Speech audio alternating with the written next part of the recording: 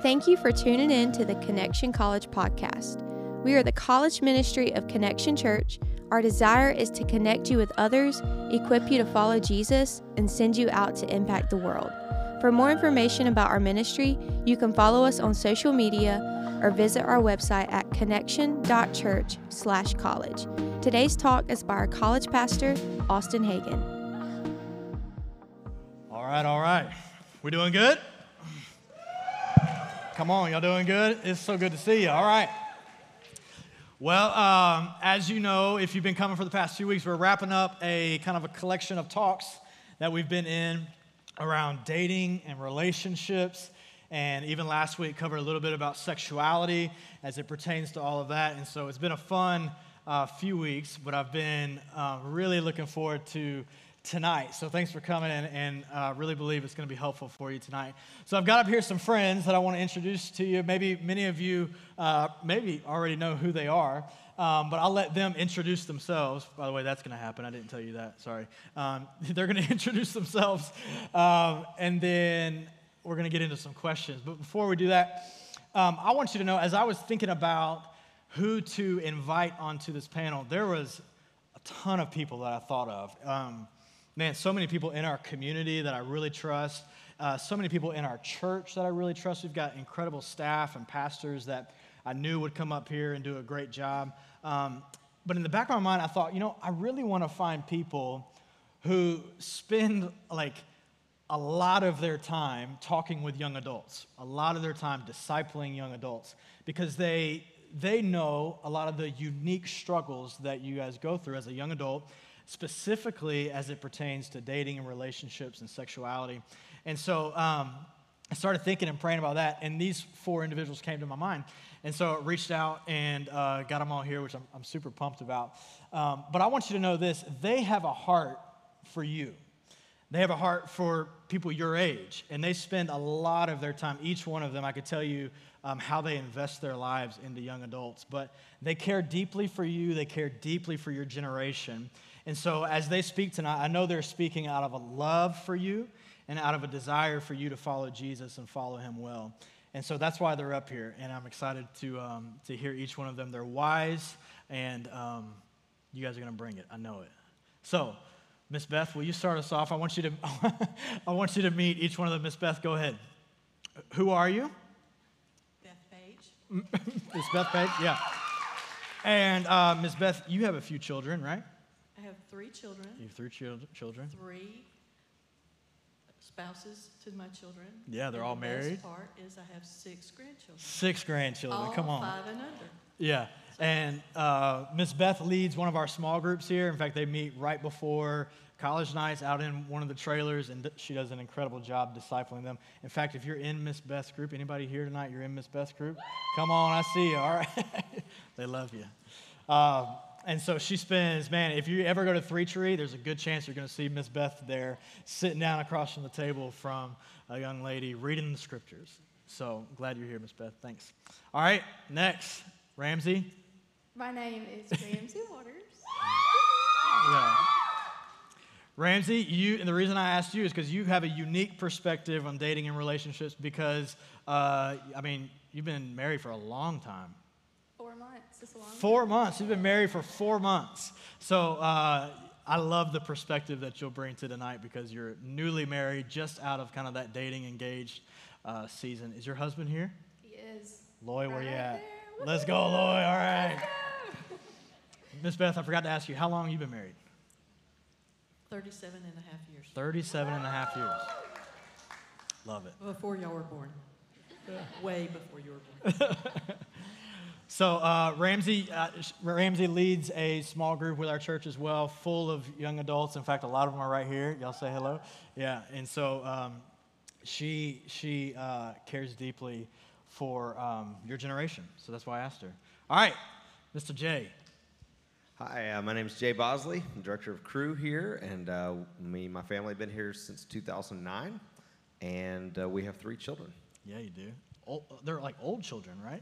They are, well, comparatively. Yeah. So I've got a 17-year-old, 15-year-old, and an 11-year-old. Yeah, I love that. I said old because mine are like tiny. Yes, they're So- not tiny. Yeah, They yours talk are not. back. That's, so. I love that. And like Jay said, he's the director of Crew, and I really trust his wisdom and what he's going to bring to the conversation tonight. So thanks for being here, Jay. All right, last but not least, Mr. Air Jordan himself. What's up, guys? I'm Jake Cooper. I am on staff with Athletes in Action here at Georgia Southern. Yeah. I was the guy that wrestled at that event here back in October, if you remember me there. So in case I look familiar, but played football here from 2015 to 2019. Was involved in AI as a student, and then went full-time shortly after that. Been on staff for about 3 years now. Yeah, I love that. And Jake, I know you spend a ton of time just sitting across from tables from students and discipling them, so excited to have you here. Yeah, glad to be here. So you guys have sent in, I think after I mentioned it last week, my phone was blowing up. So y'all sent in a bunch of questions. In fact, it's been blowing up all day today. Just so you know, some of the questions, in fact, many of the questions we won't have time to get to, but in my best attempt, I tried to get a bunch of them together. If it seemed like there was a common theme amongst all the questions, and I tried to say, okay, obviously a lot of students are asking this, so let's tackle this.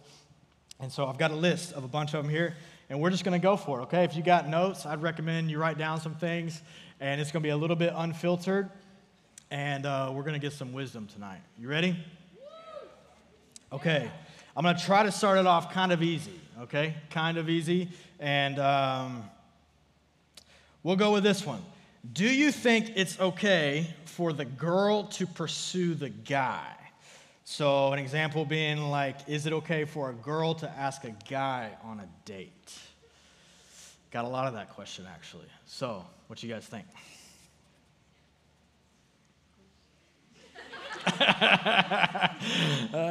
They're looking at me because I'm old school? Is that what I don't know. Okay, so I would say it's not best. Okay. That's my opinion. And here's the reason. Because if you're dating, you're thinking towards marriage. And in the marriage, you want the guy to be the leader. And if marriage is a picture of Christ in the church, then Christ pursues us. He chooses us. And he's the bridegroom, and we're the bride. And we say yes to him. And so I think that our relationships here on earth, our earthly relationships, should reflect that. So that was why I would say it's not best. I'm not saying it's not permissible. I'm just saying it's not best. That's good. I love that answer. Yeah, anybody else? Yeah, I agree with that because you're kind of you're setting that pattern as the trajectory of your relationship. So if you want to lead every aspect of your relationship forever, you're kind of setting yourself up to be the leader.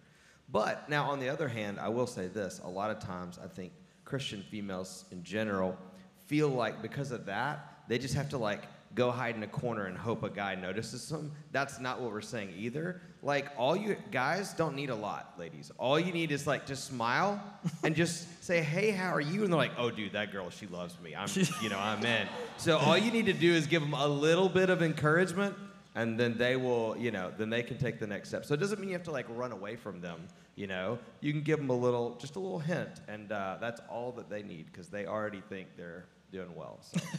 That's a great way to put it. I love that. All right, let's jump to the next one, okay? What is the balance between just waiting for a relationship to form or putting myself out there? So for a guy, should I ask a girl on a date to see if there's something there? Or should I only ask a girl on a date when I'm confident that there is something already there? Does that make sense? You guys understand? What's the balance between just kind of waiting for it to happen or taking some initiative and going for it? I think it depends on the situation. If you know that there's interest already there with someone that you're trying to pursue, then yeah, like ask them out on a date. But dating is the job interview for marriage. Like you take someone on a date to see if that is someone that you want to pursue for marriage. Like the first date, you don't have to have it all figured out on the first date. Like it's okay to take someone out on one date to see if, hey, is this person saying who they say they are? Like, are they a believer? Like, do they Do they desire the same things I desire when it comes to pursuing a godly marriage? Are they following Christ? Like, are they pursuing purity? Like, do they treasure the same things that I treasure? And you can find a lot of that out by going on a date with somebody. And, you know, like I said, it doesn't have to all be figured out on the first date. That's why you can go on multiple dates with someone before you make a decision. So a cool analogy I heard of this is like dating's like going to the airport. You don't sit in the airport. You go to the airport to get to a destination. So you date to get to a destination, which is marriage. Great answer. Anybody else want to give a thought? It's good. All right, next one. I really, really like this one. How long should you date before getting engaged? I think this is cool because we spend a lot of our time kind of talking to people who are on the like beginning stages of dating, and we talk through, you know, how do I ask the girl on a date, that first one or whatever. We talk through kind of the beginning stages. But there are some students in here who have been dating for a long time, and they're ready to go for it. So is there wisdom around how long you should date before getting engaged? I'll speak into this, I guess. One of my favorite quotes that I heard one time, I think it was Ben Stewart in one of his podcasts or sermons, but it was dating is a process you go through, not a status that you sit in. And so that's something that Say it one more time. Dating is a process that you go through, not a status that you sit in. Wow. And so I think in order to date, or while you're dating, whenever you're looking at engagement, of course marriage is the goal if you do desire marriage. But you look at this person, you ask them, how long do I need to figure out if they are a suitable spouse for me? Work through things that you need to see all sides of them too. I think that's important. And then once you've figured out those things, go for it. Yeah. What y'all think? Anybody else? I think that there's no exact time formula or exact time frame that you could chart out for someone, but enough time that you're out of the honeymoon phase where you're unable to see clearly any of the red flags that might be there, and you have enough time to expose yourself to them in a variety of different settings. Yeah. What are they like with their family? What are they like when they have 2 tests in one day, you know? What are they like when they hadn't had enough sleep? Like, you're just observing them in different scenarios and situations. And even I heard some wisdom when I was in college, which was a long time ago, which was even like the different seasons, like just having time to like get to know who they are and their heart and their character and how they respond in a variety of different ways. So I think there's definitely wisdom, you know, in that. Now, if you talk to people who came home after World War II, sometimes they dated for like 2 weeks and they got married, and you know. But I think just in general, wisdom is, you know, enough where you aren't just blinded by emotion and you're able to, you know, see things like, okay, what are they really like spiritually? Yeah. You know, what's their walk with the Lord actually like? Do they serve people around them? So you have enough time to actually observe their character. Yeah. I love that. Let me chime in as well, because I've actually heard the seasons thing as well, that you should date long enough where you can go through each season with that person that you're dating. So for those of you who can't put 2 and 2 together, that's like a year. Just messing with you.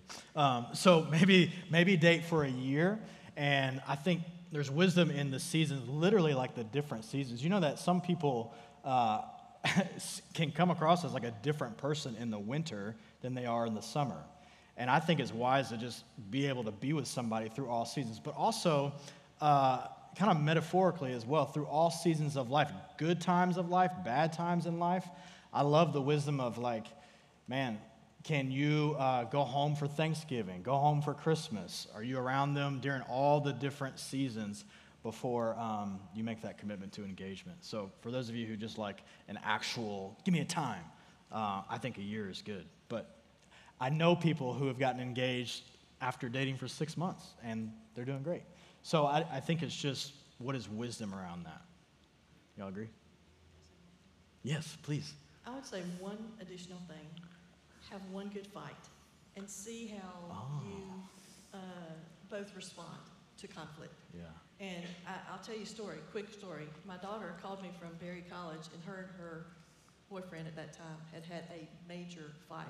And she called, Mom, we've had a fight. And I was like, great. And she was like, what? What is this? Why is this good? And I was like, because you have to know how to manage conflict. If that is the one for you, you must know how to manage conflict. And so I would say have at least one really good fight. That's great. I love that. Okay, next one. This one, I love this one as well. Should I date a godly person even if I am not physically attracted to them? So, man, he's a great guy. He's a great guy. He loves Jesus. He's just not there like physically, but man, I really respect him as a person. Should I just go for it? That's a tough one. Sorry. Oh, really? Okay, I thought we were calling people out. No, I will. I'll answer. Absolutely, you should. Yeah. I would say check your heart before, whenever you're thinking that of somebody, you see that they have all the characteristics of a godly man or woman, and you're hesitant because you might not think they're a 10. Like, go for it. You know, find the godliest person that you know and ask them on a date. I mean, because like Jake said, you're figuring it out. Just because you go on a date doesn't mean you're going to marry them tomorrow. But I think, too, of Proverbs 31, charm is deceptive and beauty is fleeting, but a woman, oh gosh, now I just mind blank. But a woman who fears the Lord is to be praised. Thank you. We're going to have wrinkles, and there's always going to be somebody prettier than us. But whenever you are running toward the Lord with somebody that you have committed your life to, I mean, that's it. That's what you need. Find somebody who's going to love you unconditionally, pursue Jesus with you, and give them a shot. Love it. Jake, you seem like you're going to answer. Yeah, I just wanted to add to that. I think if you're asking that question, I would just ask why aren't you attracted to them? Because I think if they're a godly person and we're a godly person asking this question, then we should be attracted to those godly assets that they have. Attraction is important, like Ramsey said, but it shouldn't be ultimate. And I think a lot of the things that we find attractive in a person are shaped around the things that we consume in our world. And I can say that firsthand, too. Pornography consumed my life a lot of years, from a little kid all the way through college. And that really affected the way how I view women and how I dated women. Even while I was a Christian, it was a huge struggle for that. And it wasn't until I started soaking myself in God's word and really allowing the Spirit to change my heart that I started to become more and more attracted to the things of a godly woman, and not as much putting the physical attractiveness at the top of the pedestal, but putting the godly attributes at the top. But I mean, if you use your hand as an example to kind of what to look for in a godly woman, everyone has a pointer finger. It's points, you use it to point into the right direction. Are you going in the right direction? Is that girl going in the right direction as you? Everyone has a middle finger. This finger can be used to communicate something very quickly to somebody, right? So if you have good communication skills to that person, that would be another good thing to look for in that. I'm just kind of showing you guys the order of kind of what to look for in this area. Your ring finger, that shows commitment. Like, are they committed to wanting to spend the rest of their life with you or pursuing that route with you? Your thumb, it's opposable. Is that the right word? Opposable? Yeah, so you want someone that complements you in your relationship. And then this pinky finger, that represents physical attraction. So there's a place for it, but it's not ultimate. Now, if I had to lose a finger, like if I had to cut one of my fingers off, I'd cut the pinky finger off, right? So that kind of shows like the rank and role that you should look for in terms of physical attraction. So it does have its place. Like, I'm not saying, just go find the person that you're just the least attracted to and date them, but also just like Ramsey said, like take them on a date, and you know, sometimes that correlates over time after you date somebody. But it all depends on, you know, what you're consuming can really affect that, what you're desiring and what you're not desiring. So I would say, too, that the more you hang out with somebody, the more attractive they can become. As you see their heart, it becomes more about that and not necessarily what they look like on the outside. right. That's Or great. the less attractive they become, which is also helpful to know. Absolutely. Yeah, that's awesome. Great answers. I love this one. I've been growing a lot in my faith recently. It's really become my own, and I am actively participating in the church, in my relationship with Christ, but my significant other has been stagnant and even seems a little resistant. How should I handle this?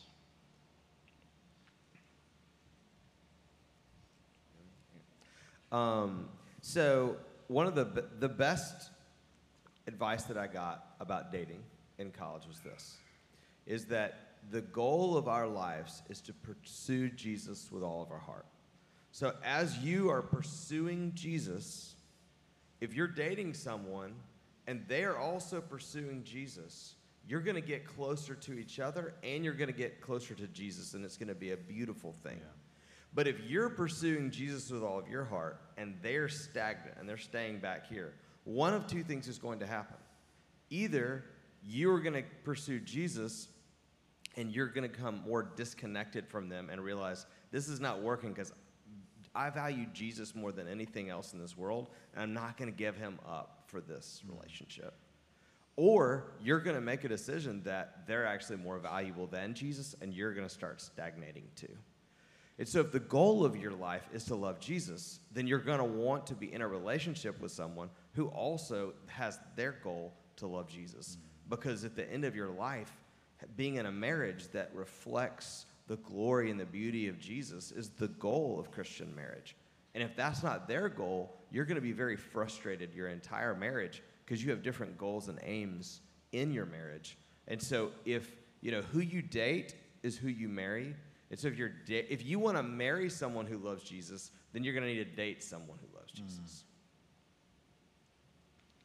To add to that, I heard Truett Cathy, the founder of Chick-fil-A, say 3 most important decisions that you'll ever make, choices that you'll ever make, is who's going to be your master, what is going to be your mission, and who is going to be your mate. That third one can greatly affect the first 2. Yeah. So that's a really important part. You've got to serve Jesus. He's got to be your master first and foremost.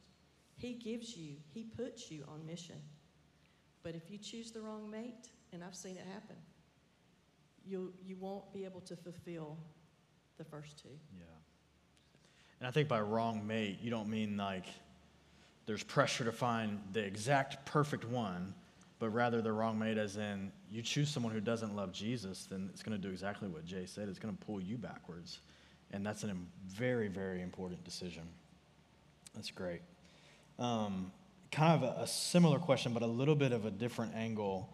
What should you do if you know the person you're dating or want to date has a relationship with Christ and is an overall good person, but is just distracted by the quote-unquote college life, in quotes, bars, drinking, partying, that kind of thing. So what do you do if you know they're a Christian, they love Jesus, but they're just distracted right now?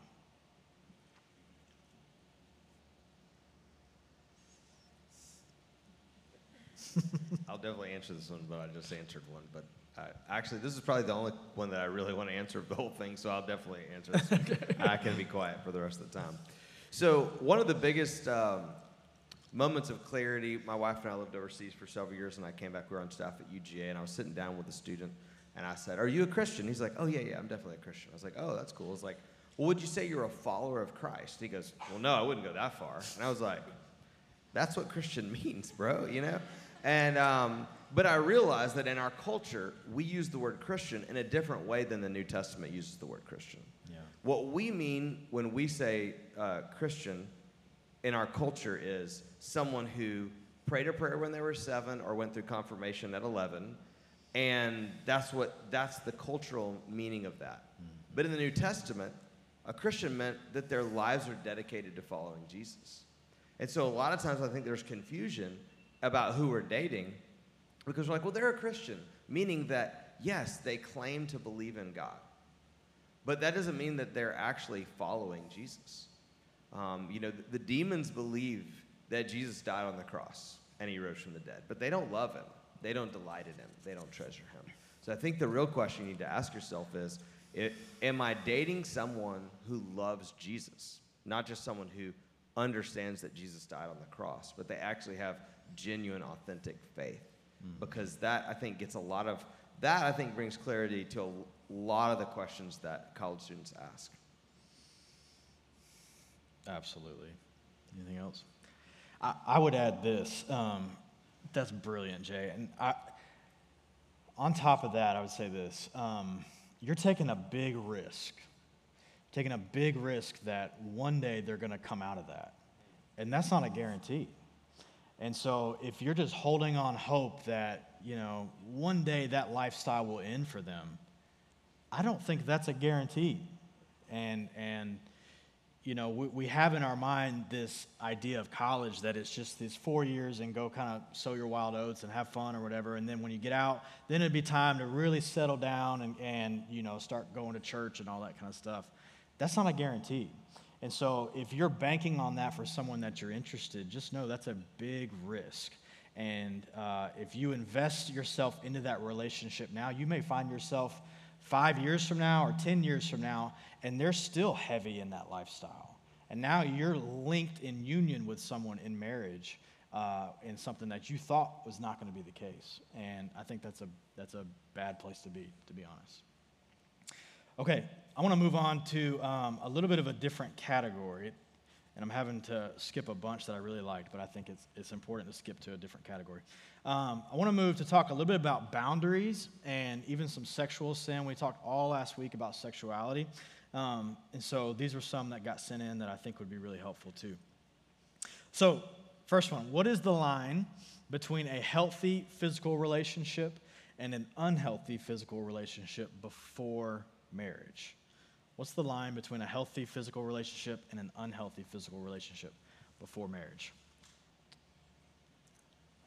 The moment that your body starts to prepare itself for sex with the person that you're with, you've gone too far. Do I need to go into any examples of that? So with that being said, you know yourself. So the moment that you feel that happening, just know that that's the line. So that could be different for different people. But so I'm not trying to say push that line as far as as you can go. But I think similarly with that question, it's like, how far can I get towards the cliff without jumping off? Mm-hmm. It's kind of like that's the same type of question that you're asking. Like, why would you want to push that boundary? So that's what I would have to say for that. Anybody else? I'm just going to say this. Sin has a price tag. So you may enjoy something now, but you're going to pay later. It's borrowing trouble if you're headed towards marriage. But the thing is, most of the time, when you make those compromises, it ruins the relationship, and you may never make it to marriage. And then what? Then you're hurt, you're wounded. The enemy gets in your mind and says all these things about you that you have a hard time combating. And so I'll if you do cross a boundary, experiences have memories attached to them. Right. And so it's hard, because then it's kind of like, have you ever had a song that was attached to a relationship, and later on you're not in that relationship, but every time that song comes on, it gets you back to that relationship, and it's like, oh man, well, that kind of thing. There are things, our brains have pathways, and if we don't operate within godly boundaries, we're in trouble. Song of Solomon, the very beginning of that, speaks of that. Don't awaken an appetite before it's ready, before they're married, is what he's talking about there. So I would never crave chocolate had I never tasted chocolate. But I love chocolate. I wish I'd never tasted it, but got some extra pounds because of it. Don't go there. That's great. Yeah. I think I would add too, just, God created sex. Like, sex is a good thing. God is pro-sex for that. So I don't want to get you guys like to have that misconception, but he created it for the right purpose. God created sex to be enjoyed by a person of the opposite sex in marriage, and that's the proper way to enjoy it. Just like you would enjoy a campfire in a campfire setting. If you took that campfire out of the campfire setting, you could hurt somebody or you could hurt yourself. So in the same way, like God created you to do sexual acts with a person of the opposite sex in the right context, and you can enjoy them better that way. So when you take them out of your context, you don't get to enjoy them as much. And then just like Miss Beth was saying, like it can create a lot of baggage, bringing it into your future marriage with your spouse. I lost my virginity in high school. Like I don't get to, I don't get to lose my virginity with my wife now. Like I have to bring that baggage into marriage because of the mistakes that I made before I got married, and so I don't get to give her that gift, So a lot of purity that you're storing up now, or that you start doing now, you can then bring that to your wife as a gift and say, hey, I waited because I think you're special, I care about you, and I want to enjoy this moment with you and for the rest of my life with you. So there's the kind of the motivational piece leading into that as well. Yeah. So, I have two quick thoughts. One is that, I'm sure you all have met people that are in like a super toxic relationship that everyone's like, why are y'all together? Just break up. Like it's ridiculous, And it's like, but they're bonded to each other through sex. And what sex does is it releases all kinds of chemicals in your body that bonds you to that person. And so you can't see clearly the person that you're dating. And everyone around is like, why are y'all still dating? You shouldn't be dating. But they're literally addicted to the chemicals that are getting released. And that's why they keep staying together. And so God wants you to walk in a marriage very eyes wide open and clear. Having said all that, very quickly, there are many of you who right now feel very guilty and beaten up because you have a sexual past. I want to be clear that what we're not saying is that if you have messed up sexually, that now you suck as a Christian, because Jesus' blood is so much richer and so much more beautiful than any of your past sins. Right. Jesus is not up there going, oh, that's too yucky for me. No, his blood is so sufficient. You do not have to be embarrassed or worried. Bring your sins at the altar of God's grace and experience his love and forgiveness in your life. Just because you've had sex, you can have sex with 100 people. That doesn't mean that you cannot be redeemed, that can't be loved and known by God, and that you can't have a marriage that pleases God. Because God's grace far surpasses any sexual sin.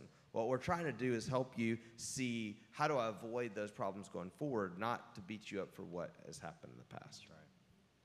That's right. And I would just add, too, just at the very end of that, and I hesitate to do that because I think that's a beautiful way to end it, but I think the question is the wrong question. The right question is, how much can I honor God with everything in my life? How much can I honor God with everything in my life, including my physical intimacy or sexual intimacy with someone I'm dating? And so I think you got to readjust what you're asking. Not how close can I get before I'm wrong, but how much can I honor God with every single part of my life? Is it okay to live with or spend the night with your girlfriend or your boyfriend? Just drop that one in there. Yikes. Okay. I would say no. We were talking about this behind the stage, and Jake and I both kind of had the same thought earlier as we were preparing. But whenever you're sleeping in the bed with somebody, and the Lord made us with hormones and parts, as Jake has covered, that, we were meant to have sex with our husband one day.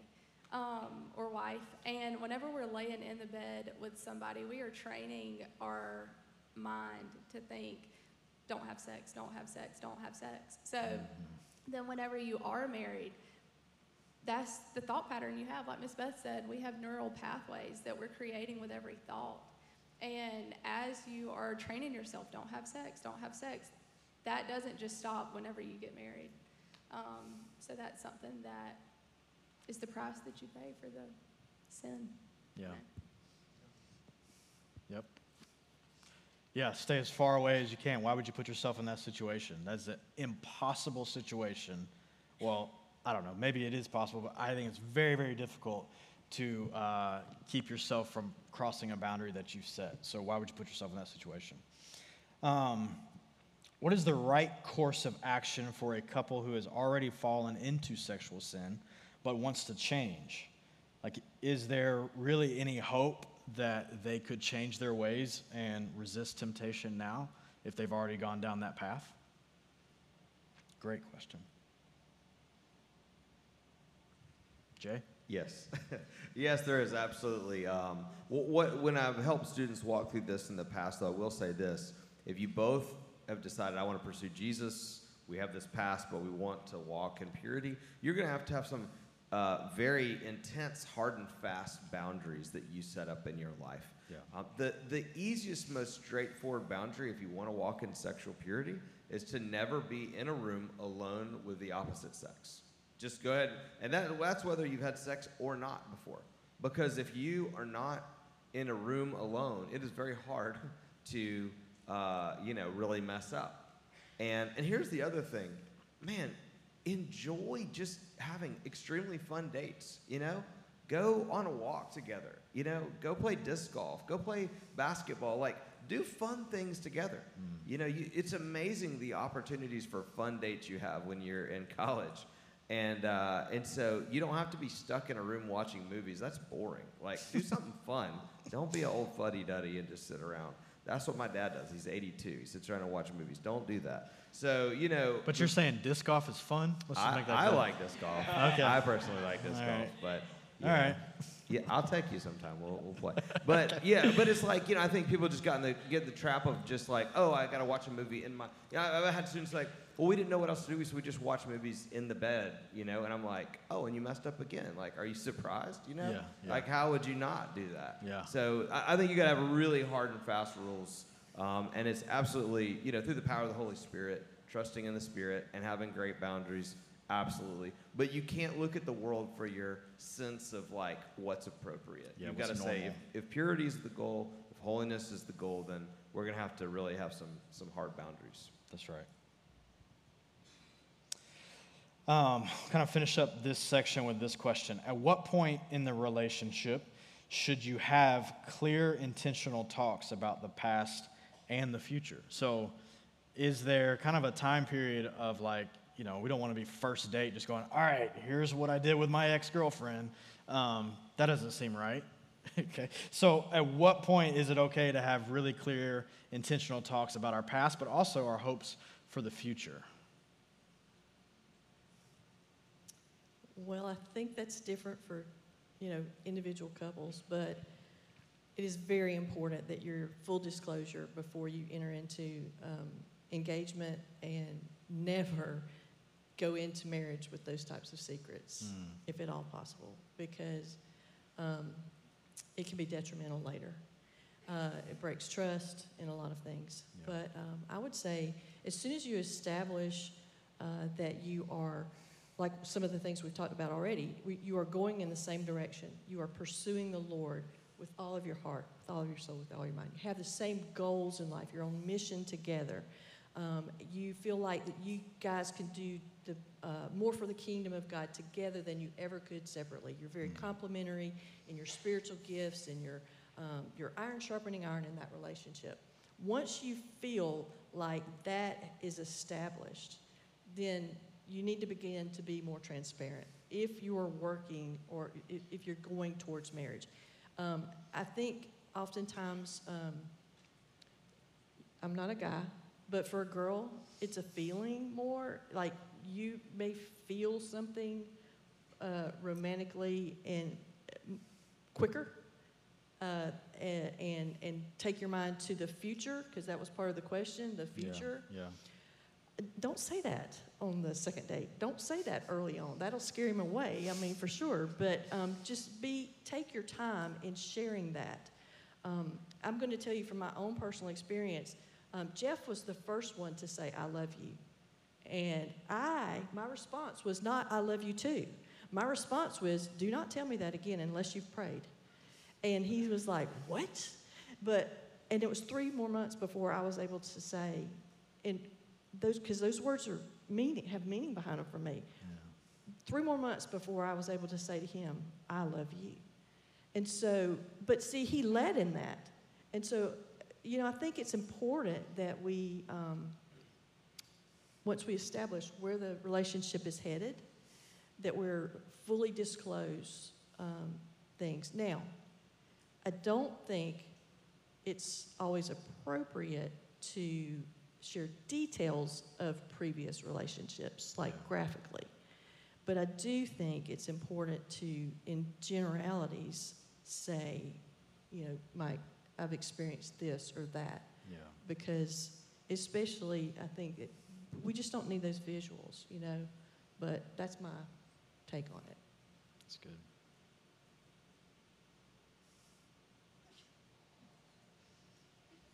I think a quick thing to think through is just that you're forecasting the next phase of the relationship, whatever you're in, and you don't need to forecast 5 levels away.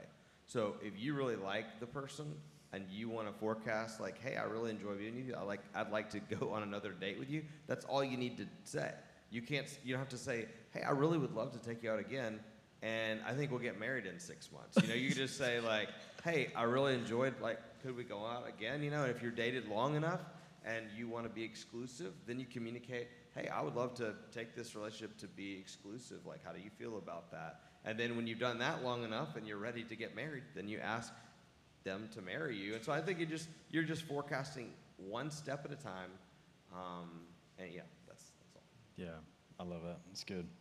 Okay, I want to move kind of to the next section, kind of the last one that we'll cover.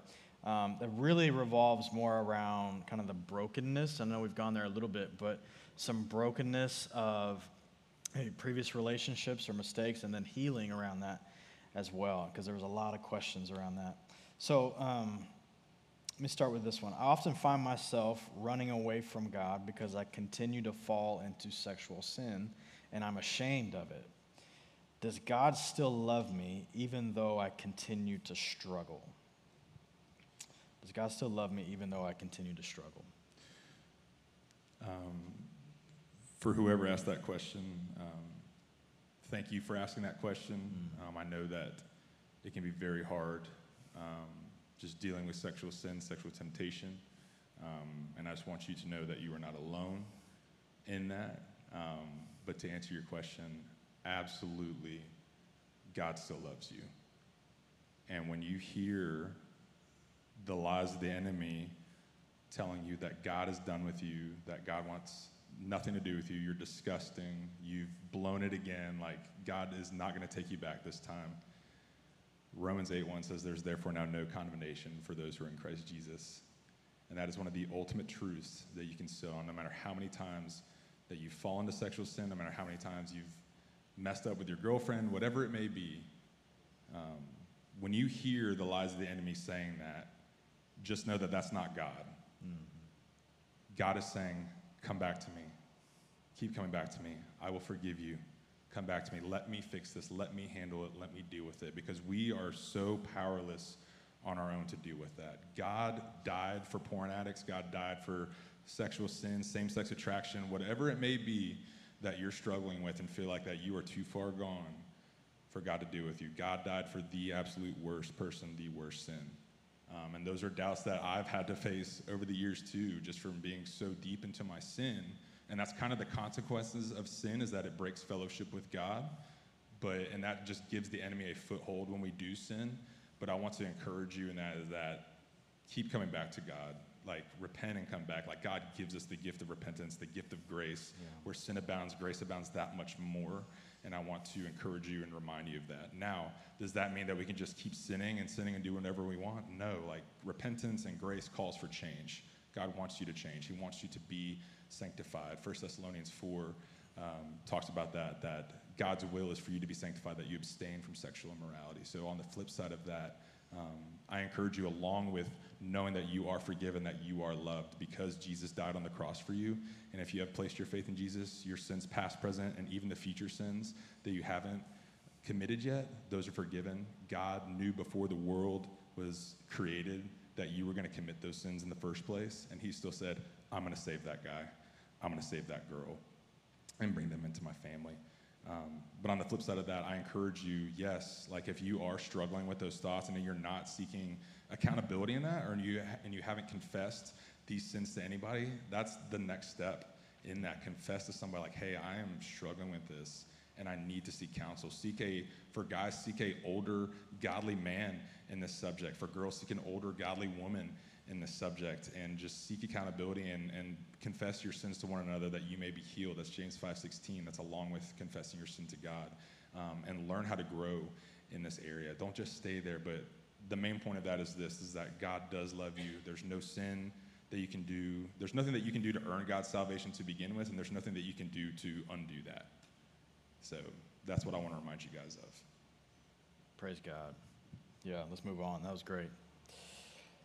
Why do I pursue guys that want nothing to do with me, but I'm repulsed by the guys who actually treat me the way I deserve to be treated? I think that is a very honest, real question. Why do I pursue guys that want nothing to do with me, but I'm repulsed by the guys who actually treat me the way I deserve to be treated? Any thoughts? I think that you need to look at yourself. There's a heart issue. There's a lie that you're believing about yourself, that more than likely you're believing you're not worthy of someone like that is a lover of Jesus. And maybe you are participating in a sin, or you have in the past, that you feel like God can't forgive you for, so you're not worthy of someone like that. More times than not, it's connected to a lie that, for a woman, that we are believing about ourselves. I would also say, too, what are you feeding your mind? Because whether it's the music we listen to or the movies that we watch, the TV shows that we watch, what goes in here ends up here. And I know Brandon, our senior pastor here, has said, where your heart sits is where your heart is set. I might have got that mixed up, but something like that. Where your heart, yeah. Yeah, I got it. So I just think that's important too. Like, look at what you're listening to, what you're looking at, what are you being fed, and then analyze the situation of what you're going after. Yeah, that's good. Okay, a little bit, even a really deep, tough question. How do I move on with God and be ready for the right relationship after I've been raped? How do I move on with God and be ready for the right relationship after I've been raped, or just maybe experience some sort of level of physical abuse?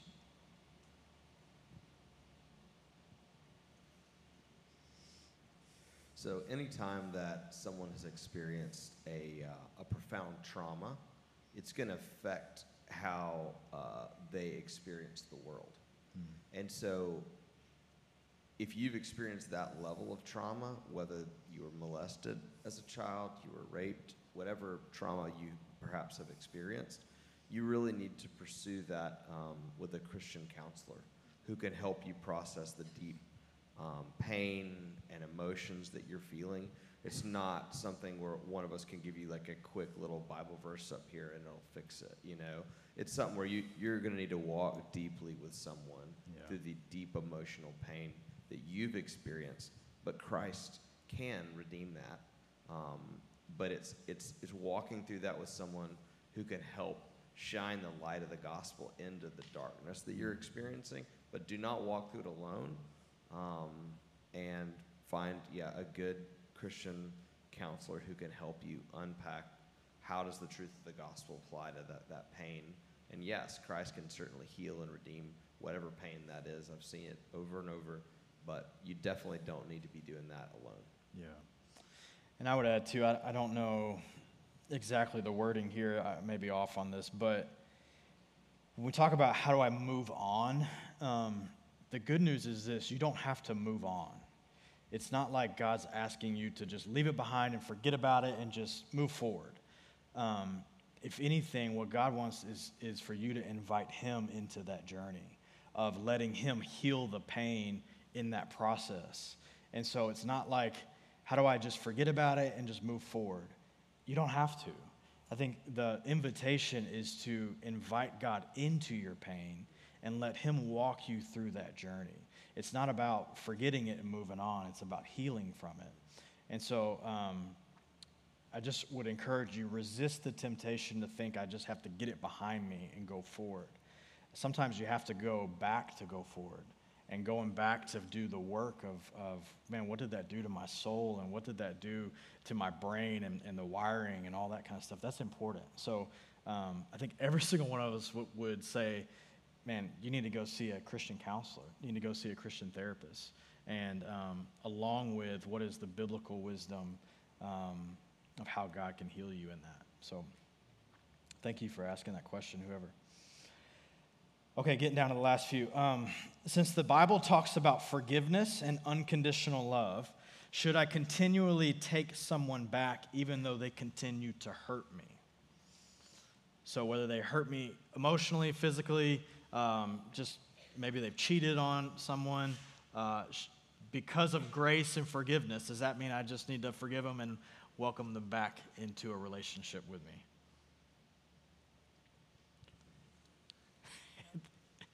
No.